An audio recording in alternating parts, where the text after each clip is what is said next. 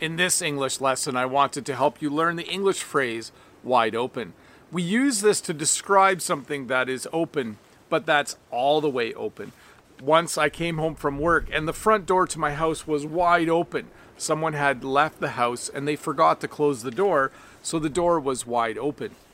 In my classroom, sometimes it gets really warm and students will have the window wide open when I walk in the classroom. And I'll say, close the window. You're wasting all of the heat. So when you say something is wide open, it means it's all the way open.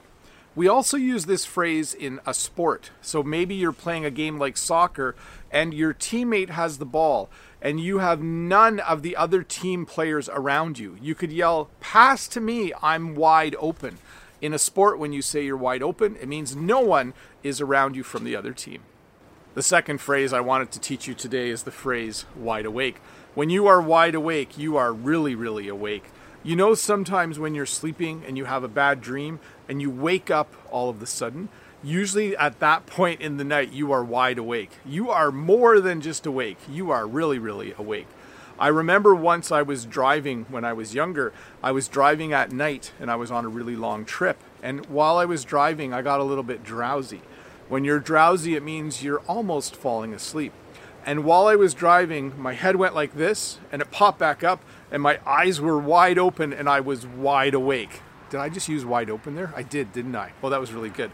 Anyways, after that, I was so scared, I was wide awake for hours. So, to review once again, when something is wide open, like your eye, it means it's really, really open, or a door or a window.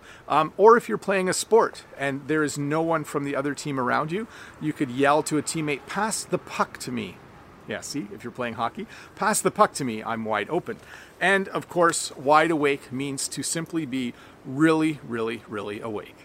Hey, let's look at a comment from a previous video. This comment is from Reniel.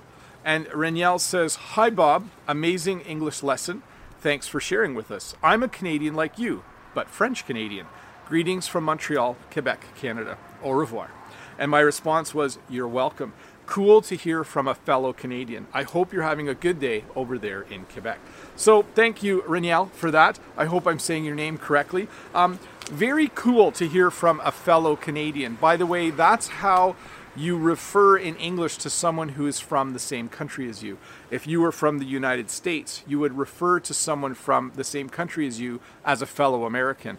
When I talk about other Canadians, I talk about fellow Canadians. So it means they're from the same country as me. Cool that Reniel is from the French-speaking part of Canada. There are two different official languages in Canada, French and English. I speak both. English is my native language. French is a learned language.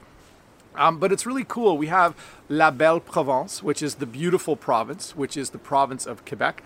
And the vast majority of people in the province of Quebec speak French. It's a cool place to go. I actually lived in Quebec City a long time ago for almost a year, probably I think about 9 or 10 months. I should check sometime. I worked in a restaurant. I perfected my French a little bit. I probably could have done a little better job on that. But a long time ago, I lived in Quebec City in the province of Quebec. It was awesome. I wish I could go live there again someday, but I'll just stay here for now. Anyways, Bob the Canadian here. I'll see you in a couple days with another short English lesson. Have a great weekend. Hi, Bob the Canadian here. Thank you for listening to this English podcast lesson.